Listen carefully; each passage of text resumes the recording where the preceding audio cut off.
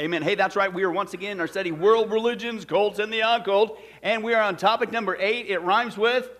Mormonism is absolutely correct, Bobby. I'll give you some gum possibly later. But that's right. And by way of recap, as you turn in your workbook, for absolutely no reason at all. That's right, if you want to do that, because we're not going to be into it tonight. We've already seen by way of recap, the whole thing is started, Mormonism is based on a faulty premise, on a feeling, right? You don't gauge truth on a feeling, James 1:5.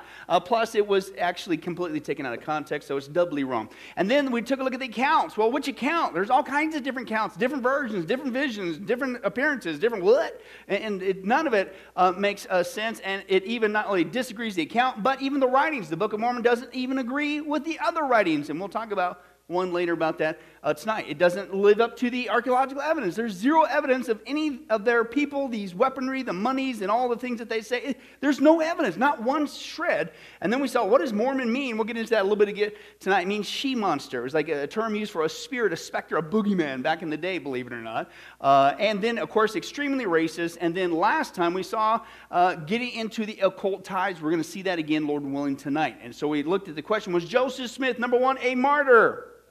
No, we took a look at the historical record, and who was it that shot him?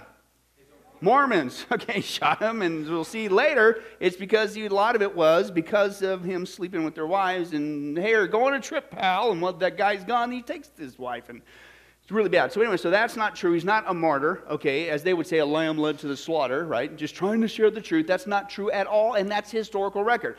Last time we saw in great detail, speaking of the occult, they are just, I used to say it was a good storyteller. It was not even a good storyteller. Basically, what we're going to see again tonight is Joseph Smith was a massive, massive plagiarist. Okay? He's just grabbing every kind of stuff from his things. And again, one of the big sources he ripped off from was Freemasonry. Even these so-called secret temple rites, there's nothing secret about it. He took them straight out of Freemasonry. He was a Freemason. His family was in Freemasonry. 1,500 Mormons were Freemasons in Nauvoo in the original beginning part, and he just went through the Freemasonry ritual, and just a few weeks later, he comes out with his own ritual, right? It's absolutely crazy. This guy just took a little bit of this, a little bit of that, took this, and we're going to see, again, even more so tonight. And we're going to see he took a whole bunch from witchcraft, okay? From witchcraft, okay? It gets worse as you go, okay? It's like those people when they want you to say that, oh, chicken's wonderful, and you take that first bite and you go, man, something is wrong. But then you just keep going, and it gets worse. Next thing you know, Tom's in the hospital visiting you. Hey, Pastor Billy, let me give you an update on Bobby. He didn't listen, but it's just like that. It's bad. Worse you go, man. But let's take a look at the witchcraft, okay? Now, it wasn't just that Joseph Smith was involved in witchcraft. He was led into it, guess by who? His family. It was a family. It weren't just involved in witchcraft. It was a family affair, okay? And we see that, and this is all recorded history. Let's begin to take a look at that. Joseph Smith's family had been involved in witchcraft for generations. Okay, and it was well known that his family was well known for, here's their reputation, right? Everybody's got a reputation as a family. Well, look at that family there. The Smith family was well known for consulting the dead, using divining rods, scrying. Scrying, if you recall, is like when you look in a pool of water or something like that, and you get some vision, kind of like a crystal ball type effect, if you will. Also using hallucinogenic drugs. It was the same thing that Nostradamus used. Okay, remember that? Okay, his family did that, scrying. That's in witchcraft. And they were known for that, and throughout the area. And so it only stood to reason that they passed it down to guess who? Joseph Smith, the son. Okay, but let's take a look before we get into witchcraft. Is that something we should be messing around with? Absolutely not. Open your Bibles to Leviticus 19. Leviticus 19. Right? And Genesis, Exodus, Leviticus. Leviticus 19. One verse, God's going down through a whole litmus things. He's given various laws. And Leviticus 19, verse 31, God throws this one out here. I don't know how much more blunt you can be. He clearly says, don't mess with this stuff. But verse 31, here's what God says. Do not turn to who? Mediums. Or seek out what? Spiritists, and that's what his whole family was. As we're going to see, it was a family practice. They made money from this. Medium, spiritists, okay? For you will be defiled by them. I am the Lord your God. Now, fast forward a little bit, a couple books to Deuteronomy. Let's go to Deuteronomy The classic text there with 18, we've seen that several times in previous studies, but let's nail it in to this study, especially since we're dealing with witchcraft and Mormonism tonight. Deuteronomy 18, verse 9. Once again, God's warning the people. Okay, and here's what he says. Verse 9, when you enter the land the Lord your God has given you, do not learn to imitate the what ways? Acceptable ways? No, detestable ways of the nations there. Let no one be found among you who sacrifices his son or daughter in the fire, who practices divination or sorcery, interprets omens, engages in witchcraft or casts spells, or who is a medium or spiritist, or who consults the dead. Why? Because anyone who does these things is detestable to the Lord, and because of these detestable practices, the Lord your God, he's going to drive out those nations, etc., etc. That's why they're being judged. That's why they're being driven out. God says, don't do it. You belong to me. Don't you ever have anything to do with witchcraft. Well, that's what basically not only is the root and the family history of Joseph Smith, but it's also the means of which he supposedly translated the Book of Mormon. He's using witchcraft techniques. It's wrong all the way around. But let's continue with that. Joseph Smith Sr., his dad, okay, was known for having visions. And we've talked about that before in our Hinduism study and New Age study. When somebody comes out, I had a vision from God, and God told me to tell you, run. Run. Just stick with the Bible. Okay? But he was known for having visions, and he never hesitated to share his experiences with others when he was given the chance. His wife, Lucy, recorded no less than 7 dreams that he had, Joseph Sr., from the time their first son was born. And it just so happens, one of those dreams from the dad was remarkably very similar to the dream that a main character in the Book of Mormon, Lehi, had in the Book of Mormon. I'm sure that's a quinky dink. Are you kidding me? We're going to see, man, even more so tonight. He's just taking this, taking that, taking contemporary, Freemasonry, witchcraft. I'll make this up. Guy slapped it all together. What a bunch of baloney, okay, as we're going to see. And even got a little story from his dad. He's just making this up as we go. Now, the problem with Smith's family vocation, okay, witchcraft, is not only does obviously God condemn it, okay, but some of it was illegal. Okay, and we're going to see that he was actually brought to court for this, Joseph Smith. Okay, now in addition to the dreams of her husband, Lucy, the wife, Joseph Smith's mom, also wrote many of the times that they, as a family, relied on this, a brack. Okay, you got a brack. What's a brack? Okay, that's those things that you build walls with when you're from Boston. You know, stack a brack here, another brack goes here. That's not what it is, Ruth, but I give you a golf clap there for that, trying what that is. No, a brack, but they relied on a brack, the Joseph Smith family relied on a brack, quote, while looking for direction in life. Well, you go, what's a brack? A brack is short for what we will say today, abracadabra. Abracadabra, okay? Abracadabra is actually an incantation word that's used in the occult, okay? And that's what they were relying upon, and it's from her own words. Okay, and that, by the way, abracadabra, known in the occult, is supposed to mean I create as I speak. Okay, is what that incantation is supposed to be about. Sounds like word of faith, folks, today, doesn't it?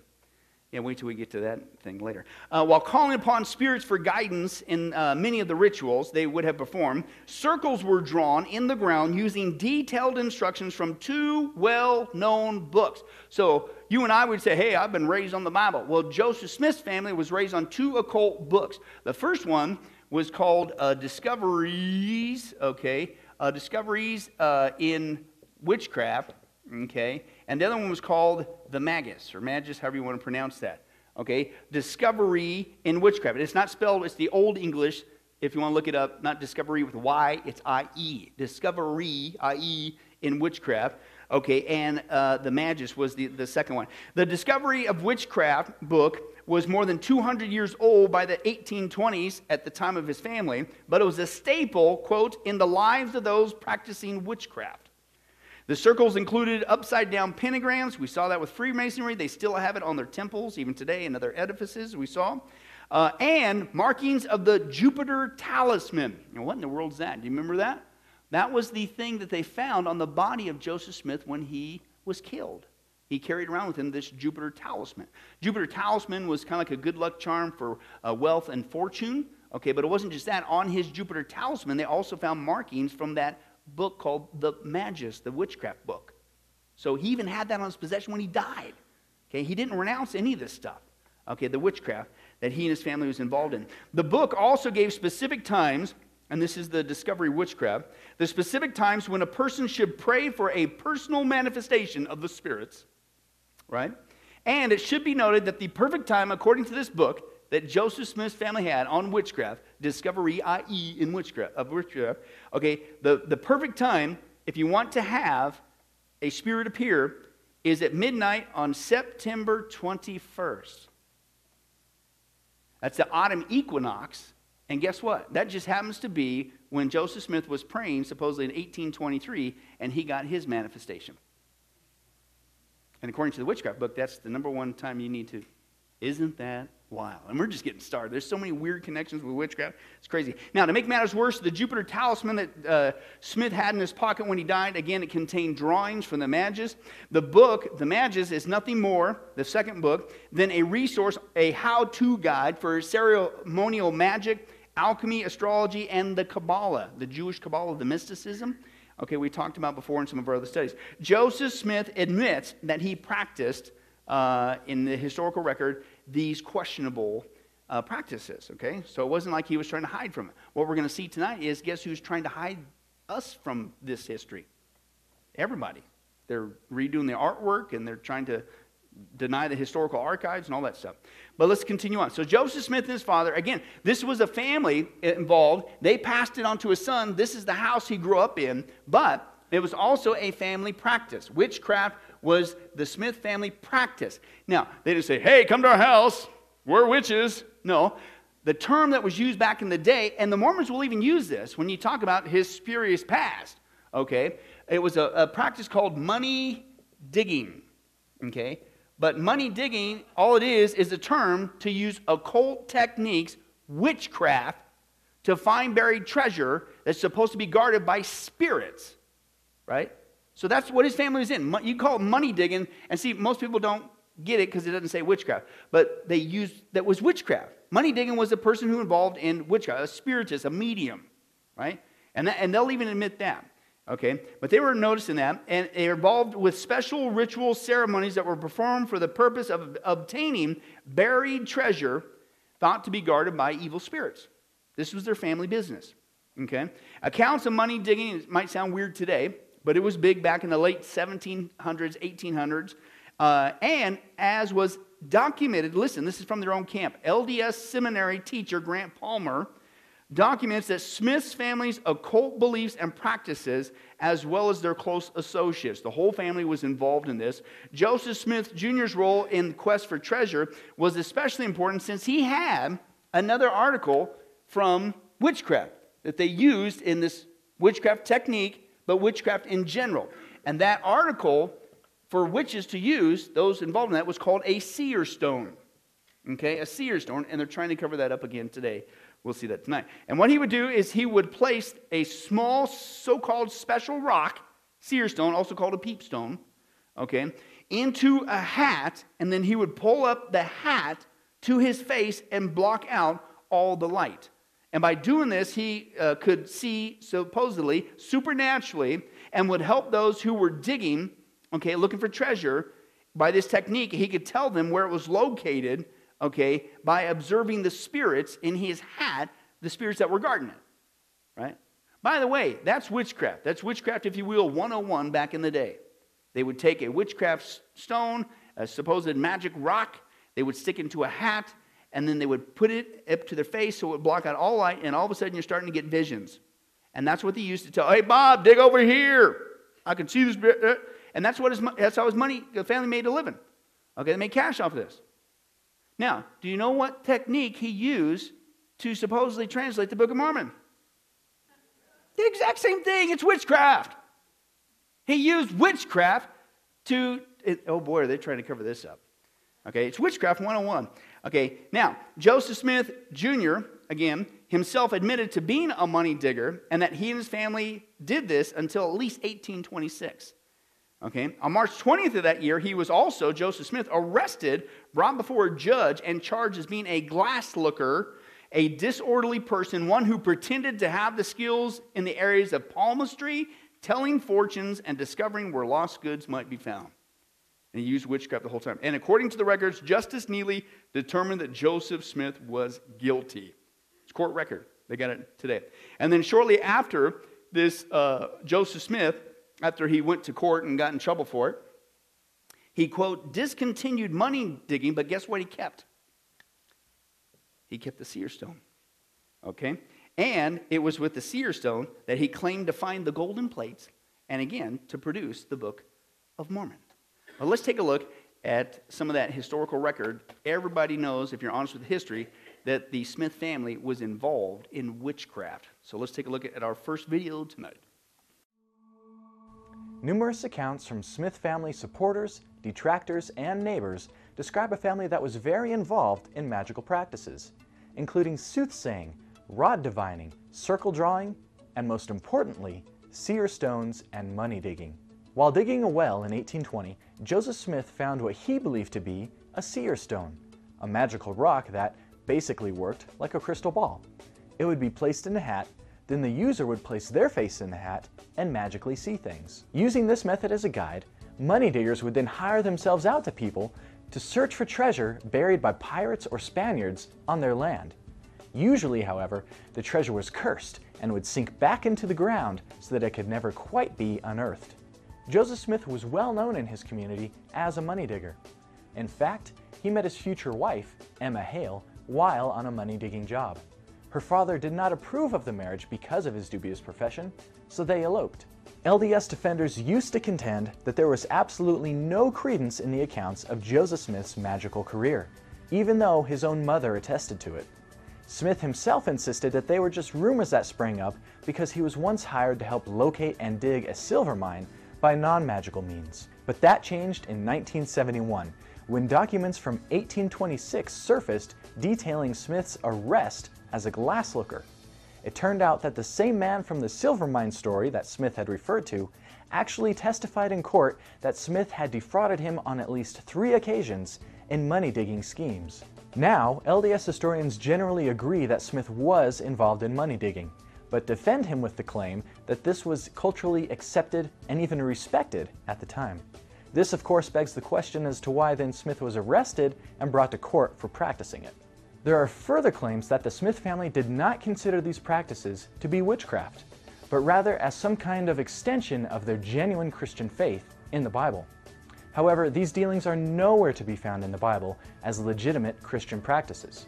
1 year after his arrest in 1827, Joseph Smith claimed to have come into possession of golden plates, which he dug out of a hillside. Using his seer stone, he then translated the writing on the plates, and 3 years later, published it as the Book of Mormon. It is interesting to note that Smith never renounced any of the magical practices that he and his family performed. And what did he use to translate, supposedly, the Book of Mormon? A seer stone, witchcraft practices. Okay? And that's the history that they are desperately trying to cover up. It's witchcraft through and through. In fact, it reminds you of this. Can you believe that guy? You see the picture of the guy with the hat? Light supposed to be shining, whatever. You know, it reminds me of the one time, maybe I'll get to this later when we get to the part where it talks about witnessing, how to witness. And I used to witness to Mormons in Sacramento, and I had this one guy that came, and there was 2 elders, and then I think I was getting to the one elder, and he never showed back up, but they brought the elder, right, that last time, and they didn't come back after this. And but they were trying to bribe me. It was sad. You weren't getting nowhere, but they tried to bribe me with riches. And again, you see the whole background. This is money, money, money. And this one guy, I kid you not, he's out there, and he's pointing to the elder who's standing there in this nice suit and everything.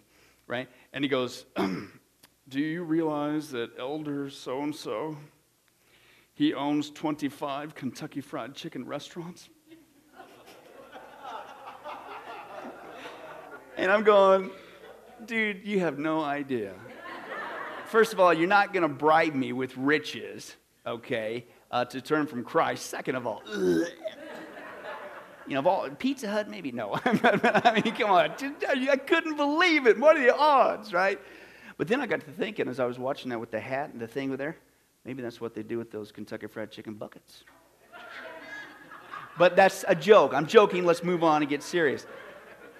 But it does make sense if you think about it. But anyway, so witchcraft connection was known by early converts, but Okay, after this, of course, so he didn't denounce it. You study the history, it's obvious. He's even in court records. He got in trouble. He went to court over this witchcraft charge. And then early accounts, you couldn't escape it. Okay, and then that's when all of a sudden his encounter with the methodologies of witchcraft, all of a sudden with this Moroni thing, turned into not a spirit, but an angel. Right? And that's when they began to start to kind of backtrack. And we better try to, distance a little bit from the obvious witchcraft techniques. This transition, trying to make it more palatable of his whole account that was involving witchcraft, was aided by the fact that Moroni, again, we saw before, he's supposed to be a dead American Indian warrior, right? Remember, they're supposed to be, Mormons are supposed to be the descendants of the American Indians, which there's zero DNA evidence, so that's another lie. There's no evidence, okay? But this Moroni that he encountered was supposed to be a dead American Indian warrior who's the son of a guy named Mormon, hence supposedly the Book of Mormon, right? And but he referred to him as an angel. Well, first of all, you got a problem with that even happened and it didn't, okay? Can dead people, as we saw before, become angels? No, angels are a whole separate deal. Right? So the whole thing's a bunch of baloney, but you can see them begin to backpedal and start, I better not say spirit, because then people's glasses look at hat and witchcraft and talisman, and it's an angel. That sounds better, doesn't it? Right? And that's what they did. But this is from their own camp. A BYU professor says this: during this period, from 1827 to 1830, Joseph Smith abandoned the company of his former money-digging associates, but he continued to use them for, quote, religious purposes. The brown seer stone that he had previously employed in the treasure quest. His most intensive and productive use of the seer stone was in the translation of the Book of Mormon. And he also dictated supposedly several revelations with this stone. Another LDS author, Richard Wagner, found, quote, this stone, this witchcraft stone, the seer stone, okay, still retained by the first presidency of the LDS Church, was the vehicle through which the golden plates were discovered and the medium through which the interpretation came. Thus, quote, historians, even in their own camp, have documented the continuity between Joseph's early occult practices and the origins of Mormonism. So even their own camp, they got to admit, what did the guy use to bring this whole thing about? Witchcraft. Witchcraft. Serious stuff, okay? Now, let's get a little bit more into how did he do this supposed translation using this witchcraft technique, a seer stone, peep stone, whatever you want to call it, okay? Because that's what it was. Let's take a look. The founder of the LDS Church, Joseph Smith, claimed that an angel Moroni visited him in September 1823. This so-called heavenly messenger is reported to tell him about these gold plates that contained a record of the former inhabitants that were on this continent, that the American Indians are supposed to be a descendant of. Again, no evidence. And from the source from which they sprang. The plates were said to be containing the fullness of the everlasting gospel. Right? And, of course, it contained on plates language in Reformed Egyptian. And once again, it's not Egyptian. It's Reformed Egyptian, just to further confuse you, apparently. But we'll get to that again later. But again, he used this witchcraft stone, the seer stone. The method in which Joseph Smith translated the golden plates has been the source of the highest interest to many people who've studied the origins of the LDS movement. Yeah, I'd say so. Listen, while many paintings and pictures used in Mormon visitor centers and books depict a prayerful Smith leaning over the plates. See, this is where they start to rewrite their own history. So when they showed Joseph Smith, he's this clean-cut dude hopping. I don't know if have you ever seen, with all due respect, the actual photos of Joseph Smith back in the day? It's like a big giant man bun. And I can't talk too much because my hair is still back in the 80s. Right? But today they got him, he's slick, he's so innocent and pure looking.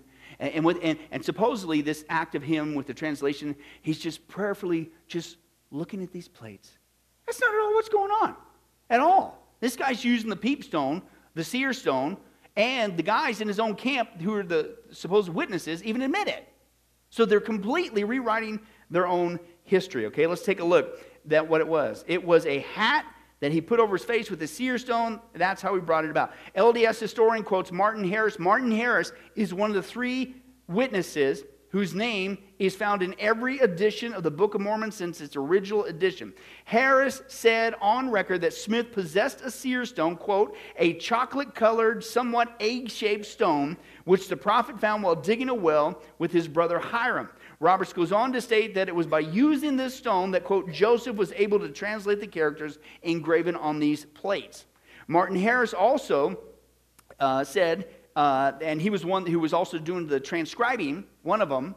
So he tells, this is what happens. He says, by aid of the seer stone, sentences would appear and were read by the prophet and written by Martin. So basically, he puts the witchcraft rock in the hat, slaps the hat up to his face, blocks out all light, and all of a sudden visions are supposed to appear.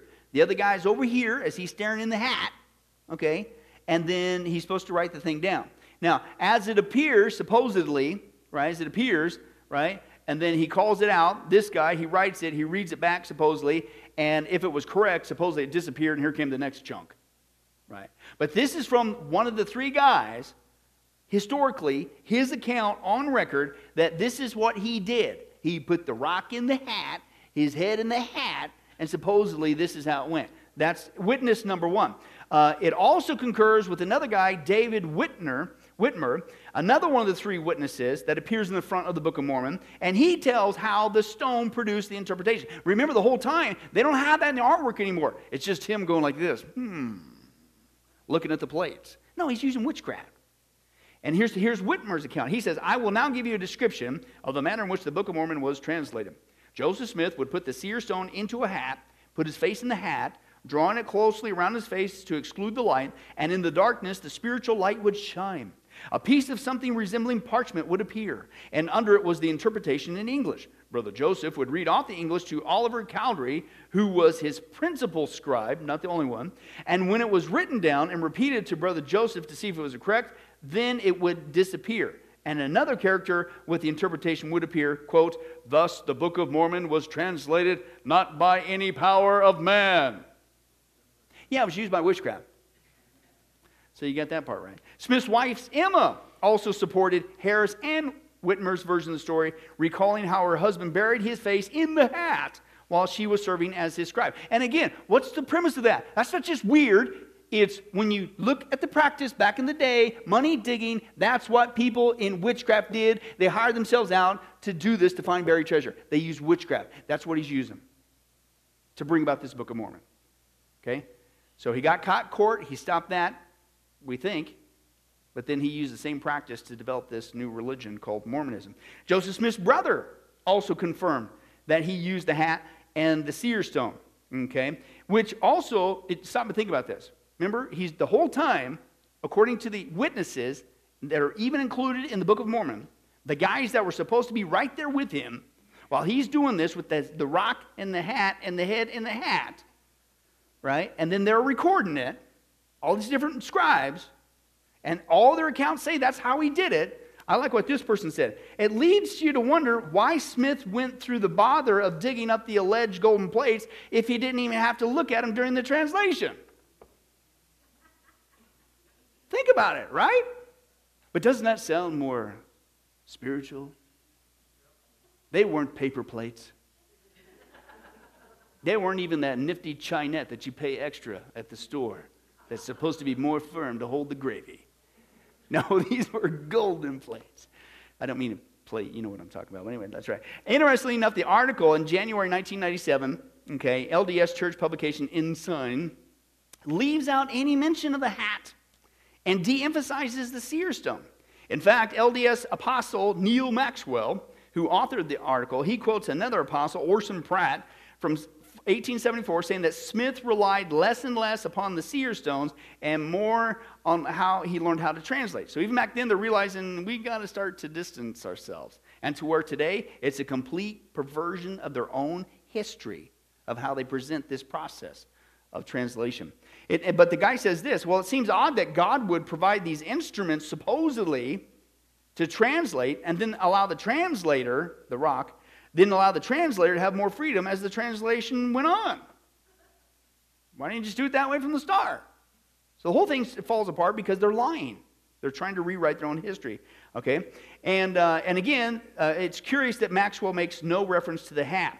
In fact, a picture in this magazine, they show this Oliver Cowdery, one of the primary scribes, writing down the English translation while Smith appears to be translating. There's no sign of the so-called seer stones or the hat. As the guy says, quote, what could be the reason for leaving these items out of a publicity painting except to distance the translation from the occult practices that really did characterize the Book of Mormon translation?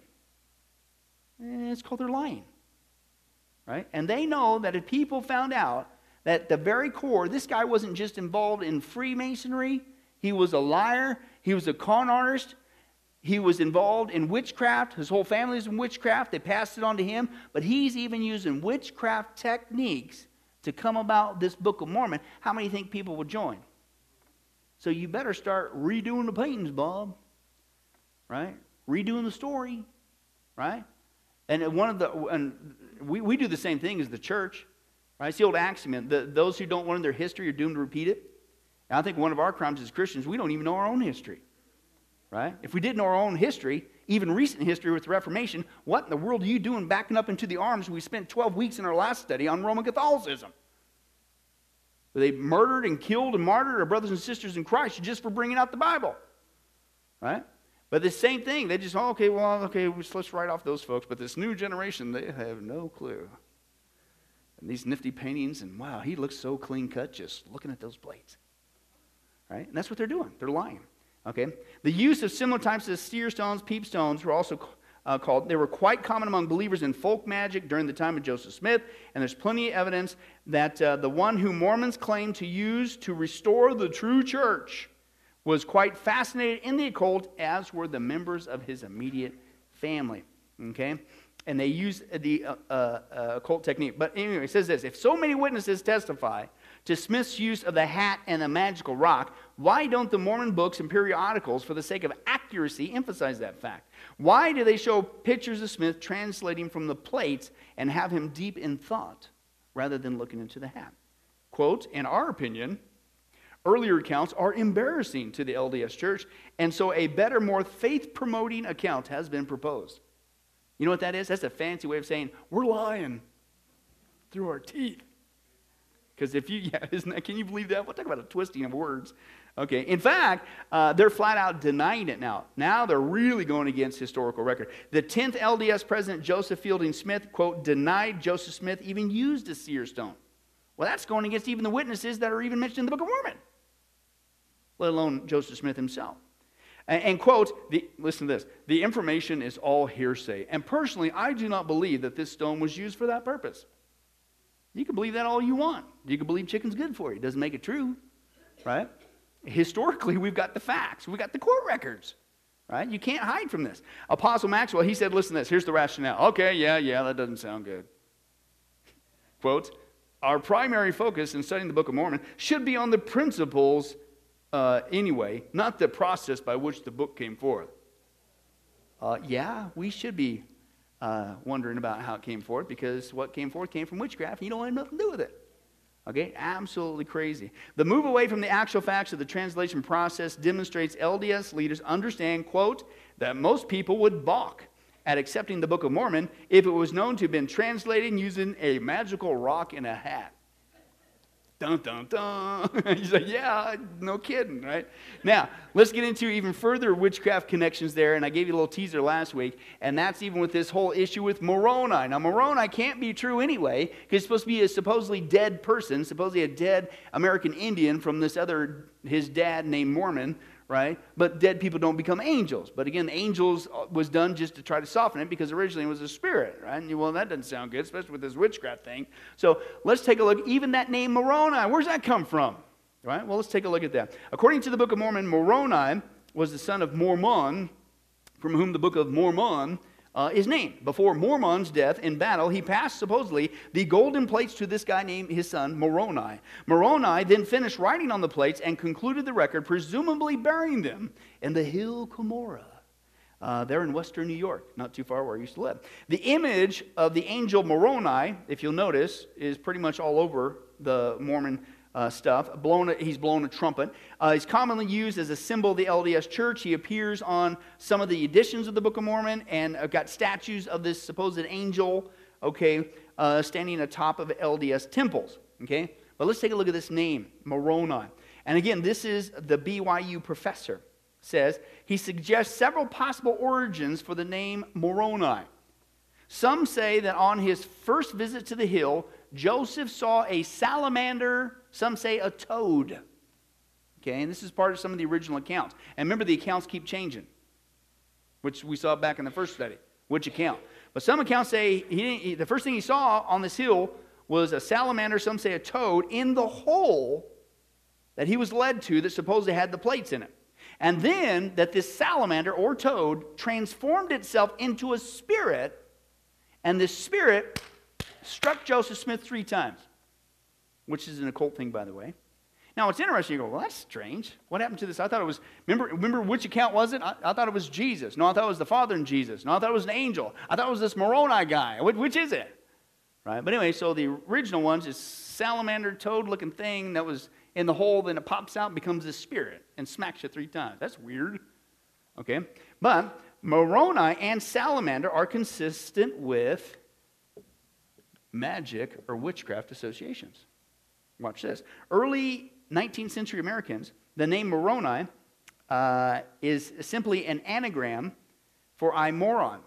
Right? I moron, you just switch the I, put the I at the front. Joseph put it at the back. Okay, was a widely published word for a being which poisons. Also, a poisonous salamander was moron in the scientific texts of the day, and occult texts used salamanders to illustrate the elemental spirit of fire, and moron was also the name of magic invocations. So once again, dude, you didn't really stray too far to come up with this name, right? And according to the same guy, Moron is an incantation name used for treasure seeking. So you just took this old witchcraft spirit name, right? And then you did your little thing. In fact, we're not even there yet. I keep getting ahead of myself. There's just so much. And again, it just gets worse as you go. But you're going to see that he just took whole chunks of the Bible, whatever. He took Bible names, and he just like would change, oh, that one says Jacob. Well, I'll just use Jacob. He just, I don't know if that was the exact example, but you're going to see, he just takes it and he changes one letter, or he leaves a letter off, or whatever, and it's, right? And it's the same thing with here. This is an incantation name. Moroni was supposed to have appeared after a failed treasure excursion when Joseph prayed that night, seeking some sort of a messenger, but the messenger was supposed to help him get treasure. It wasn't until much later that Moroni became an angel instead of a treasure guardian. Remember, that's what they were doing. This is why they were using the peepstones, the money digger, and because the superstitious belief back in the day was that spirits guarded treasure, and not only guarded treasure and kept you from finding it, but it kept it lower so that you could never find it. And so the money digger would use witchcraft and occult techniques to locate the treasure in the spirit and deal with it so you can get it. And that's even embedded in this name, Moroni. But I like what this is. Mormon scholar Hugh Nibley noted that the prevalence of names in the Book of Mormon with the root Mor, M-O-R, he suggested that the root may be, that's right, Tom, Egyptian, and it means beloved. Yeah, whatever. You guys, man, you guys just, oh, well. But that's still the tip of the iceberg. Listen to all these different things. Now, again, he's picking from here, he's picking from there, he's grabbing a little bit of this, a little bit of that, and he's putting this whole thing together. He's ripping it off from the Bible. He's doing this, even, we're going to see in a second, contemporary sources. He's taking some Freemasonry and all this stuff. Witchcraft is embedded, just like Freemasonry, through and through. Let me give you a couple more examples. Again, this is from the same BYU professor, Professor Quinn. Joseph's visit to Moroni, again, was linked to the art of necromancy. Again, remember September 21st, when he had his first visited? That's the autumn equinox, which is linked with necromancy and the occult. That's the best time you're supposed to get appearance. The Mormon Church, listen, the Mormon Church was organized on April 6th. And believe it or not, check it out, many Mormons claim that was Jesus' birthday. What's interesting is there's ample evidence that Joseph Smith chose this day because it was a day that his strong astrological beliefs indicated would be a good day to set out on a new venture. Next one. Also, almost every wedding that Joseph Smith had, and he had a bunch, was on a day that was astrologically significant for, quote, good for romance and love. And Brigham Young even claimed that Joseph Smith tried to introduce astrology into the Mormon church doctrine even back in his Nauvoo days. So that's on record too. LDS doctrine, again, is not just obsessed with seer stones, right? Some of them, the later ones today, they're just trying to whatever. But they got a major problem. They have another book called the D&C, or the Doctrine and Covenants. And this is, you got the Book of Mormon, you got some other additional ones we'll get to, Lord willing, later. Okay, and I checked this out even today. I said, you got to be kidding me. Are you serious? They really have that in there? Listen to this. Seer stone, remember, this the witchcraft thing? The D&C claims, quote, we each will have our own seer stone, and the earth will become a giant seer stone. Well, that makes it all acceptable, doesn't it? Because we all get one now. And it's not witchcraft. It's okay. And the earth becomes a big seer stone. It's all great. What? I checked this up today again. And I'm going, and I came across this blog. It's a Mormon blog. And right there at the very top, there's this person asking the obvious question. Can somebody please tell me how in the world the D&C says that the earth is going to become a giant seer stone? What is up with that? And you know what the responses were below that primarily? You know, we really should focus on more important things than the same thing. I couldn't believe it, right? Just saw that today, okay? But that's, again, many Book of Mormon names also have parallels to the occult, to magic, and things of that nature. As we saw again with the word Mormon, she-monster, devil's gate, it's a spirit or specter. Back in the day, of course, they say, nope, Tom, it's Reformed Egyptian. It means more good. No, don't think so. Alma is a big name that they use. That's supposed to be a Nephite prophet. Well, it just so happens that Alma means soul in Spanish, and Almazim was a magical spirit that was a giver of treasure. Drop a couple words, and you're used to this because you're doing that with witchcraft, seeking treasure, and then you slap that into your own book. Nephi is related to a common Jewish Kabbalist term for spirit, Nephis. He just dropped a little bit there. Nephites, Nephis. Kabbalists identify the Nephis as spirits that can be called forth through necromancy. Also, they teach that Cain, this is kind of a weird thing. Well, there's a lot of this, unfortunately. But anyway, that Cain became what's called Master Mahan, M-A-H-A-N, which we might get into later.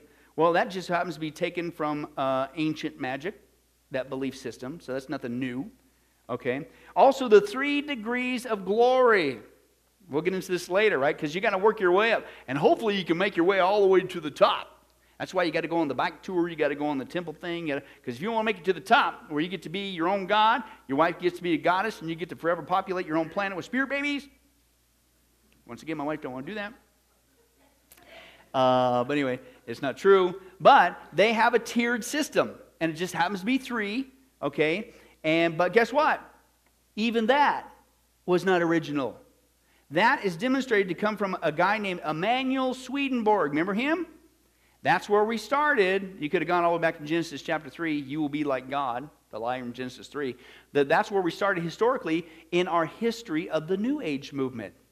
Right? Emanuel Swedenborg. Well, that's what he taught. And, quote, Smith knew who he was and read his books.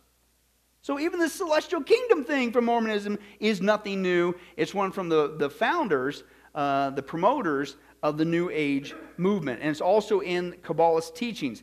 They have 3 heavens, the celestial, the terrestrial, and the infernal. Smith, all he did was change the name of the last one.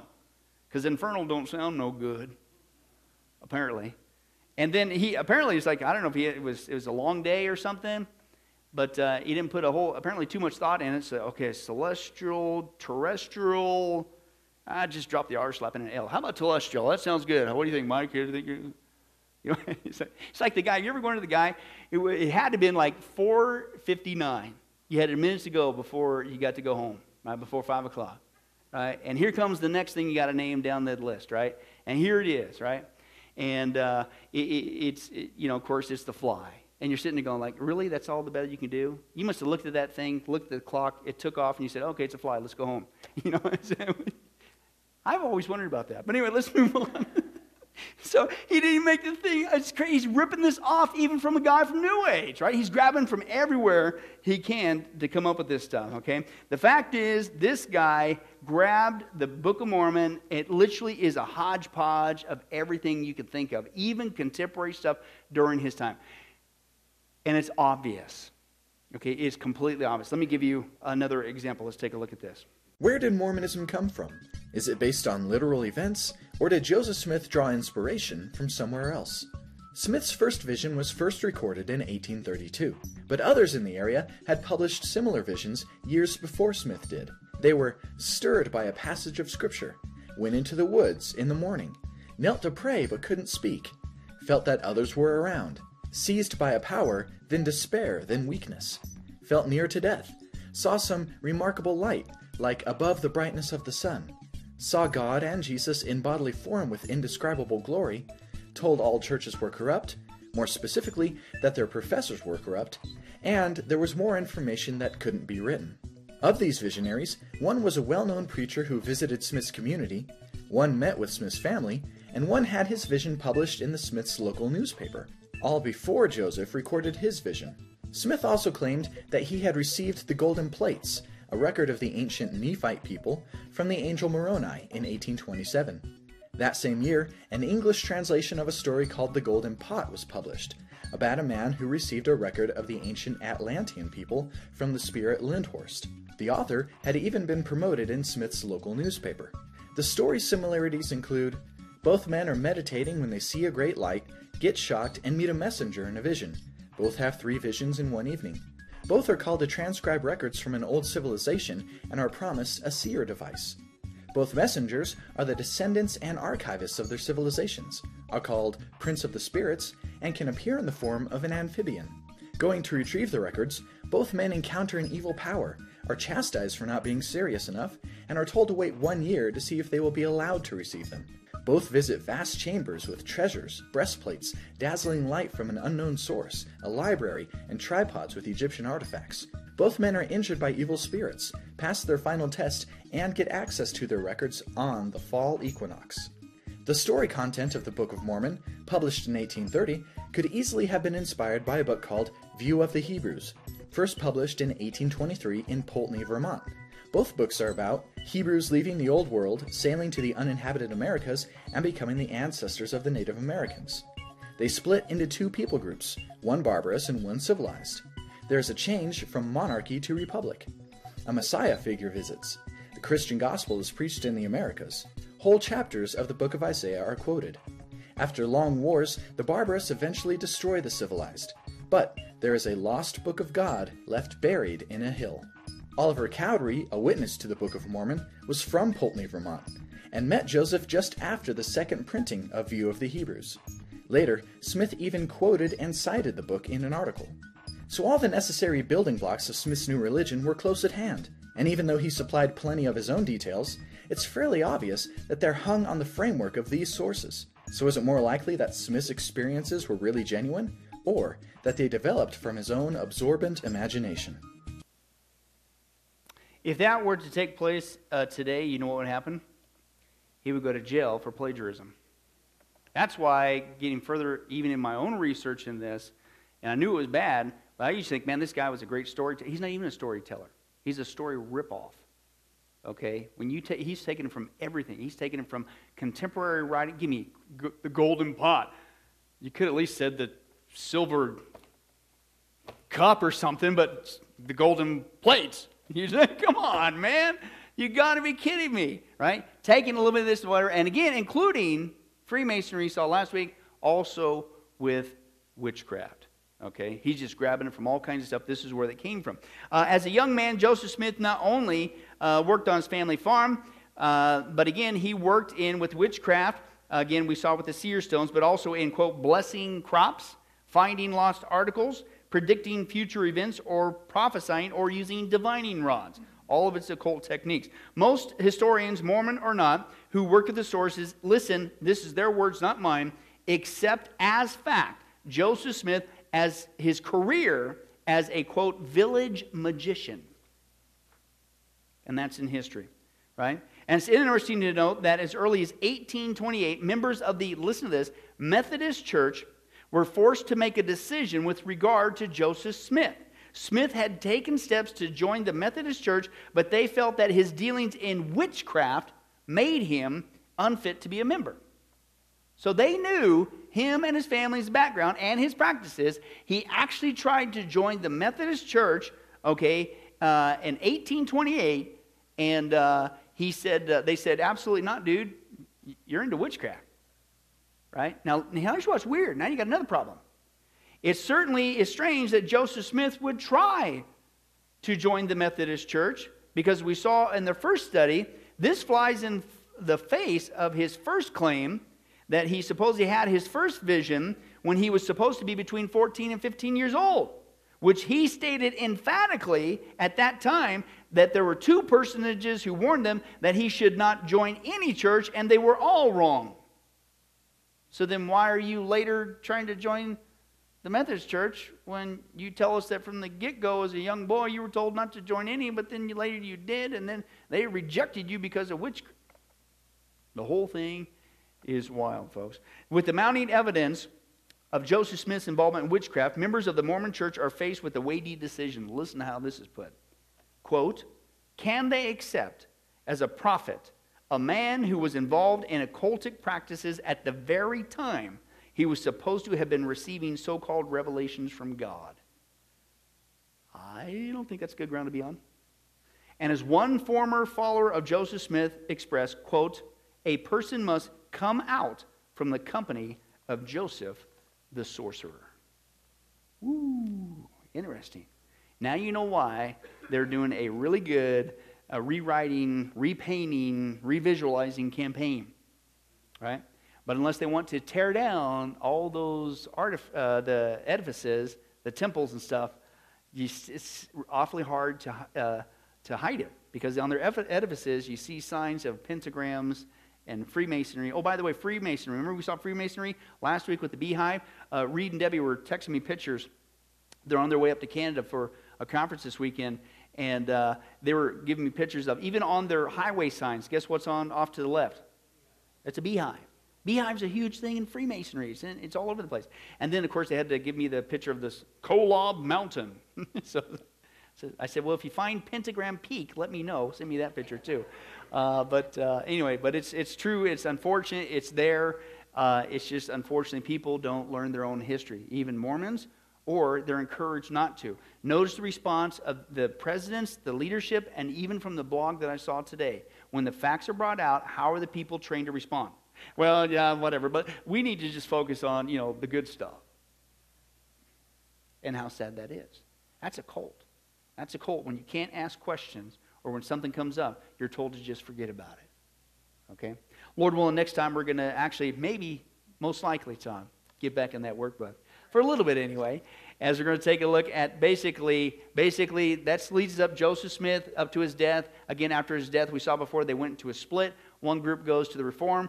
The ones that we're more familiar with, Brigham Young, they go out to Utah, okay, and then they begin to form their leadership. We'll talk about some of that leadership structure, some of their basic beliefs. Then we're going to get into, of course, their authority. This Book of Mormon, what they believe is better than what we got.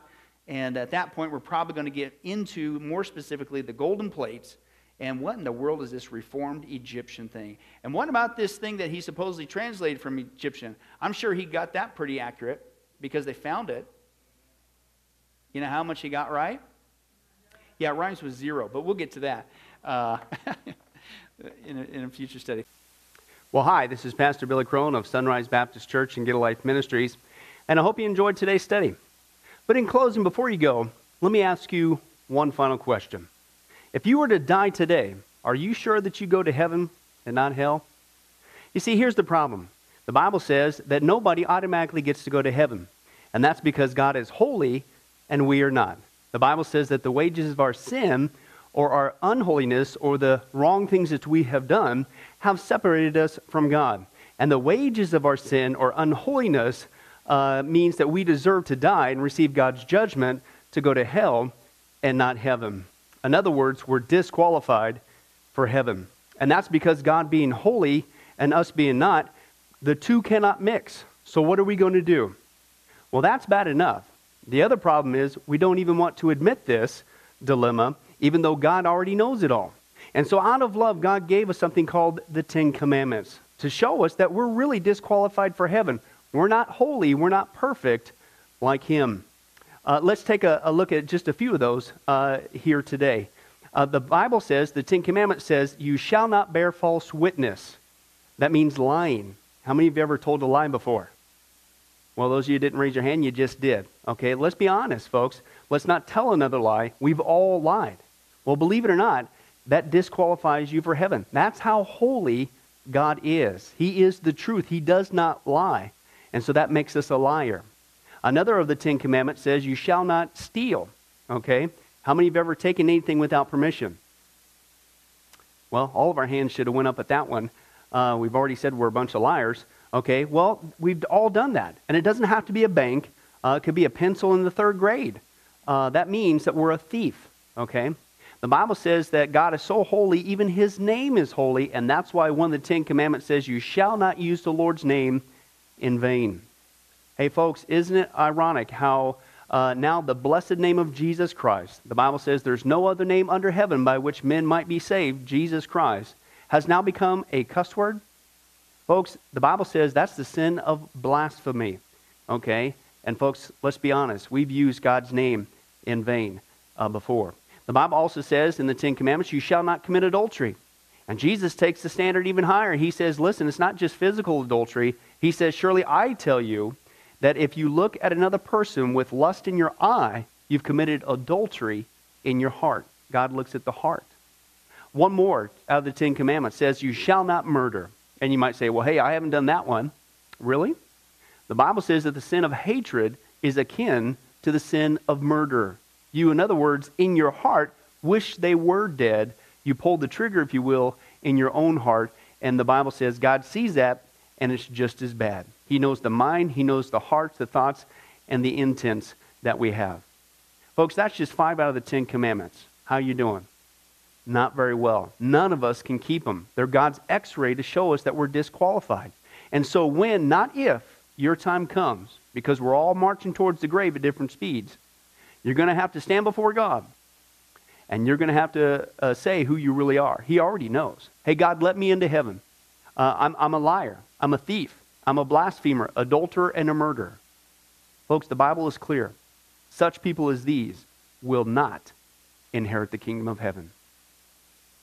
That's the problem. Here's the good news. God so loved the world that He sent His one and only begotten Son, Jesus Christ, that whoever believes in Him, what He did on the cross on our behalf, that we will not perish, we will not go to hell, but He will give us the gift of eternal life. Jesus died on the cross to forgive us of all of our sins. It's something that we don't earn. We can't earn. It's a gift, the Bible calls it, and a gift cannot be earned. He was taking the death penalty in our place. That's what the cross was of the day.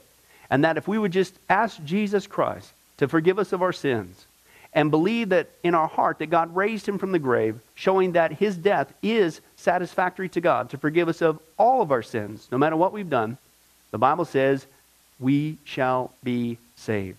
The Apostle Paul says that if we confess with our mouth Jesus is Lord and believe in our heart that God raised Him from the grave, we will be saved. Let me give you a common analogy of what God's doing and what He did for us with Jesus dying on the cross on our behalf. In life, we know that people can be sentenced for a crime to where they're actually on death row. The courtroom scene is completely finished. The gavel has already sounded. They are going to jail, and they're just awaiting their time before they go to the death penalty. As they're sitting there in the jail cell, it's a proven fact they did what they did. Everybody knows it. They're just waiting for that time for their number to come up, so to speak, and walk down that hall and be executed. There's nothing they could do to reverse their crime. No amount of good works in that jail cell can reverse what they've done. It's too late. It's over. But believe it or not, there's one way that people even today can get off a death row. And that's if the one in authority, the governor, if he were to, out of mercy and kindness, Nothing that the person did, because they don't earn it and they don't deserve it, and they can't earn it. If he would grant them what's called a pardon, out of the kindness of his heart, he has the authority to grant them a pardon and absolve them completely of their crimes against the state. And did you know that there's actually been people that this has happened to, that the governor, out of mercy, has granted them a pardon as a gift, and they've gone down to the jail cell and handed that person, extended it through the bars, here, I'm granting you a pardon. If you would just receive it, you can go free right now. And did you know that there's actually been people who've said, no, I don't want your pardon. And so what happened is, of their own doing, even though they had a way out, they still had to go to the death penalty. Folks, can I tell you something? That's what God did for us with Jesus dying on the cross. He sent his son to take the death penalty in our place. God has the authority to grant us through Jesus a complete pardon. And every day that you're still alive, God is extending to you spiritually this pardon. But a pardon does you no good unless you reach out and receive it by faith. Won't you do that today? Won't you call upon the name of Jesus Christ? Ask him to forgive you of all of your sins, to trust in his work on the cross to pardon us from all of our crimes, our sins against God. God loves you. He wants a relationship with you. But there's only one way to heaven. It's Jesus. There's only one way to get off a death row. It's through the cross of Jesus Christ. Won't you do that right now? Well, this has been Pastor Billy Crone of Sunrise Baptist Church and Get a Life Ministries. And if there's anything that we can do for you, please don't hesitate to contact us. Our number, our information will come up here on the screen shortly. And if there's anything we could do for you, please don't hesitate to let us know. Thank you for joining us. And remember, I hope to see you in heaven. God bless.